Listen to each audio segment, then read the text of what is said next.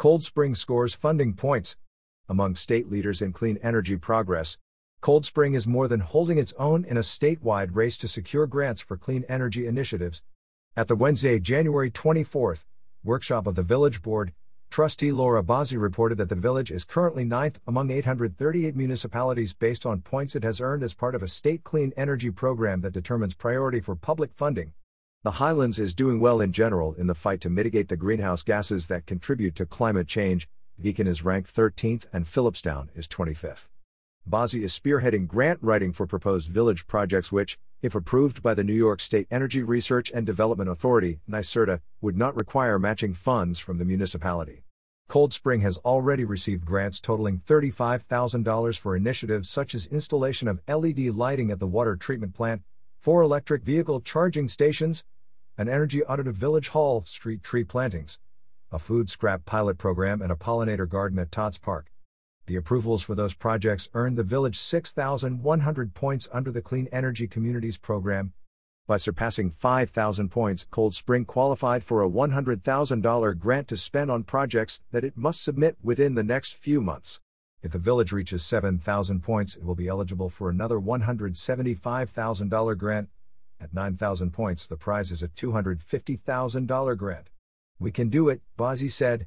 But it's a race against everybody else and before October 1, 2024, when funding levels decrease. The program, which has $25 million to distribute, ends December 31, 2025. The Wednesday workshop included a preliminary discussion of how the $100,000 grant might be used, such as an electric vehicle for the water department, a charging station at the water treatment plant, solar arrays on village-owned buildings and energy improvements at Village Hall. The program is distinct from the Climate Smart Communities initiative created by the State Department of Environmental Conservation. Cold Spring, Nelsonville, Phillipstown, and Beacon are among the 401 municipalities registered that can achieve bronze, 122, including Phillipstown and Dutchess County, silver, 10, including Beacon, and gold status. Bozzi said she hopes the village can meet the criteria by spring to apply for bronze certification. Actions undertaken in climate smart communities also earn points in the NYSERDA program.